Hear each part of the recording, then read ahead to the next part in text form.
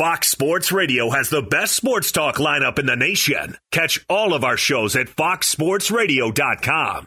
And within the iHeartRadio app, search FSR to listen live. AJ, you've got a best bet on which game? My best bet is on the Buffalo Bills game. It was a last-minute decision. At the well, you actually had every game in both sides in the 5 minutes before the show. I considered every game and every side and every total. All right. So my best bet, let me see. I don't know. I'll go with the Titans game. So that's going to be the last two. Now we're going to start with the biggest other game, which has to be Tom Brady against the Rams. The LA Rams +3 at the Tampa Bay Buccaneers. Now here's what I'm going to do. For each game to lead this off, I'm going to give you the wise guy perspective on each of the two sides. Because what you need to understand is that every game is going to have professional bettors, winning bettors on both sides. Thus, there might be games that it's a majority or a vast majority on one side or the other, but there is a case to be made for both sides of every game. If there weren't, the line wouldn't stay where it is. It would get bet off that number because there's no rationale for anyone to take it back. All right, so in this game, we'll start with Tampa Bay. And this one's easy, the number 12. I mean, you got Brady. I was on the Sports Hub, which is the Fox affiliate in Boston, huge sports radio market this morning. And they were talking about, I don't know, I can't bet against Brady. And I'm like, that's why probably the bet should be against Brady. Because the only thing that I hear people recommending this Tampa Bay is Brady.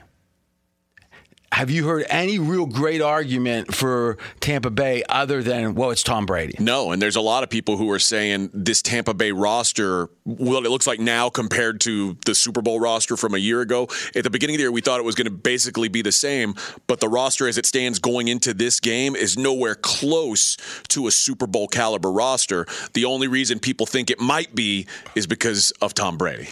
I'm not sure about a Super Bowl caliber, but I think it's certainly a lesser roster than last year. If last year's team in a time machine could play this year's team, Brady'd be a year younger, by the way, is last year's team is just much better, at least with the current health of the teams. Yeah. So AB out, obviously. Gronk not looking too spry, I'm going to say. It looks like age is affecting him more than Brady.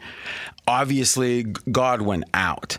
Major. Fournette compromised, expected to play, I think, but listen, he's an older back at this point. When you're banged up late in the year, problematic. Defensively, not near as good as last year, or as healthy. And obviously the offensive line. Which may be the biggest factor in this one. And Tristan Wirfs, a guy that you probably don't think of as a really key guy, may be the most important decision in this game, if the Bucs are going to have a chance or not. Except I'm not even sure that the decision matters because how much better is he at 80%, at 70%? There's a point where someone can't play. And the better the player is, the lower that point goes. Meaning if you're a DN and you just beat out the guy behind you, you're banged up at all, they're going to put the other guy in, right? Because why not? Effectively, the backup's better. Right. But when you have an elite lineman, he can be at what? I don't know, 75%, probably still better than the backup, but still he will be at 70 and thus be able to play.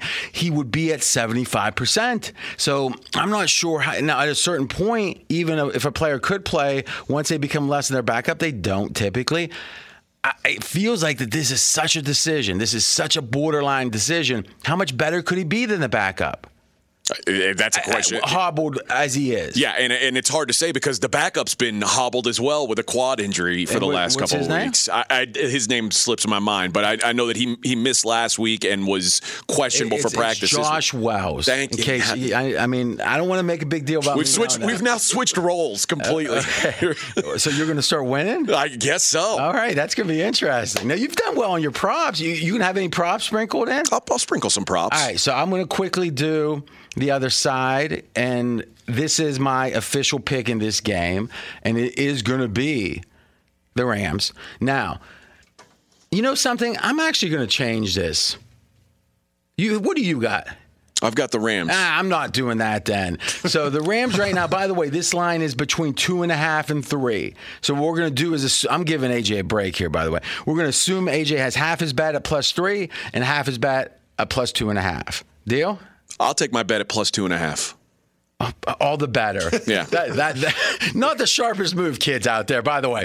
If someone, I just want to be fair is all I'm saying. But I'm trying to help you. Okay. I just want you've already renounced. Okay. Kids, if you get a chance to get a better number, get the better number. If someone says, hey, I'll give you 4 pieces of gum for that Roberto Clemente rookie card. Take the 4. Don't say give me just 3. All I'm trying to do is for the audience, give them the fairest representation of what I'm seeing. But they understand you need help. But anyway, it's 2.5. That's fine. What I'm going to go with is probably my total best bet, and it's on the under. And here's why. And the under right now is 48.5 at some spots, but we'll give it a 48. Here's my rationale. Brady, and we talked about this yesterday. In fact, I gave this game yesterday.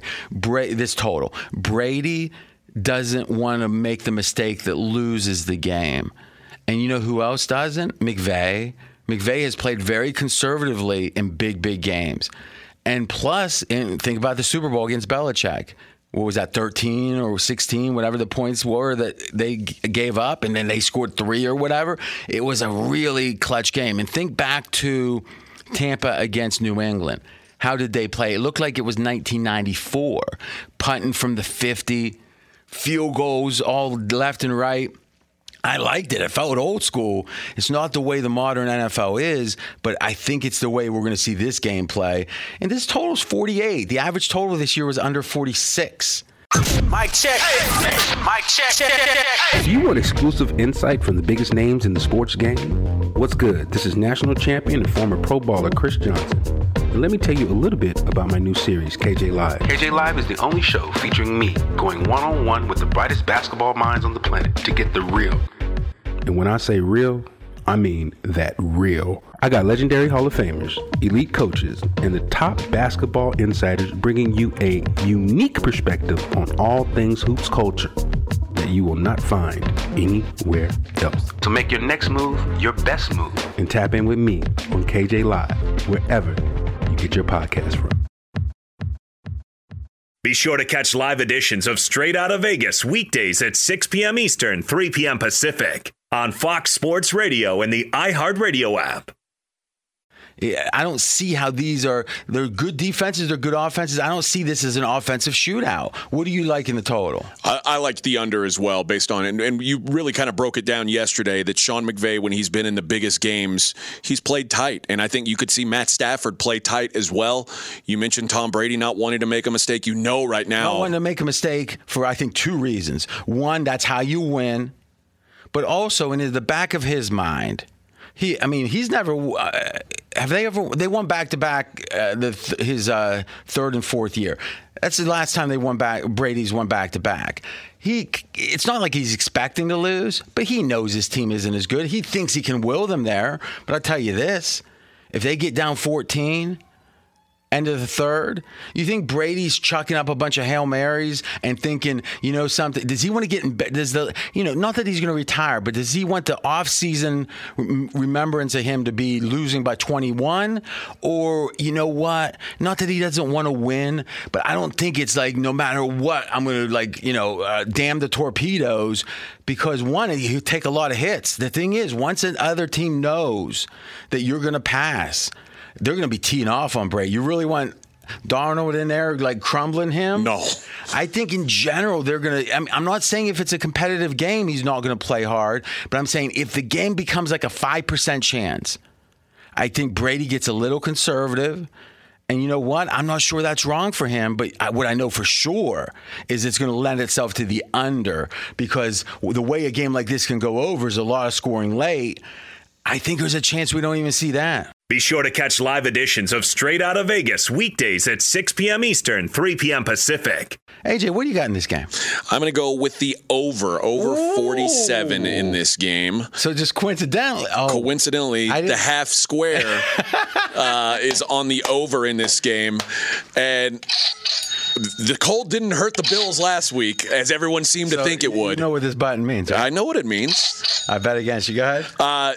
Listen, the Packers are going to get theirs on offense. The 49ers are bad in the secondary. I have no doubts that the Packers are going to have some success throwing the ball. They're the team who's used to this weather. I think it bothers them less. Hold on. Let's talk to an authority. Cousin Kyle or cousin of Kyle Shanahan, is that true? Are they bad in the secondary?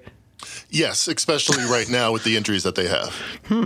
Continue. On the other hand, Green Bay, 28th against the run per DVOA, 28th against tight ends. Where are the 49ers the strongest? The run game, and they happen to have the best tight end in the game. I think both teams get their offenses going. I think the offense is bothered less by the cold because they're a run game. When you like the over, you tend to think there's going to be offense. We got it. So my best bet on this game will be over 47. Okay, and I bet against it. And I'm going to give Elijah Mitchell over 18.5 carries. Are you leaving? Am I leaving? Yeah. Are you like walking out mid-show? No. Why are you rushing out? Can I speak? Well, I thought I'd get my point out before I pass it on. No, that's not how we have a conversation. I apologize. We don't do like baton handoffs. We talk. Interrupt me if you want. Okay. But not now because you just talked for like 5 minutes straight. Okay, my handicap is simple. I do like the over, but that's just more fade and AJ. Here's the thing is when you don't have any vig, we're betting at even money. You just got to be right 50.1. So I think any time I just press the button, I'm going to be right 50.1 against them. So I'm feeling fine about that. But the real pick for me is the Green Bay Packers. It's down to 5.5. And here's the thing. I respect Shanahan, but remember, and we're going to be talking about this in the Bills game, is the Green Bay Packers for 2 years have been waiting for revenge against San Francisco when San Fran, remember, the Super Bowl year, came in there and ran over Green Bay like they were nothing. And I don't remember if that game was in San Fran or not, but either way, it was like a demoralizing loss. And if you think about it, what has Green Bay tried to do since? They've gotten big. They drafted Dillon. Everyone said, what year are we in? Getting a big running back. They've focused on the line. This is a team that's tried to toughen themselves up.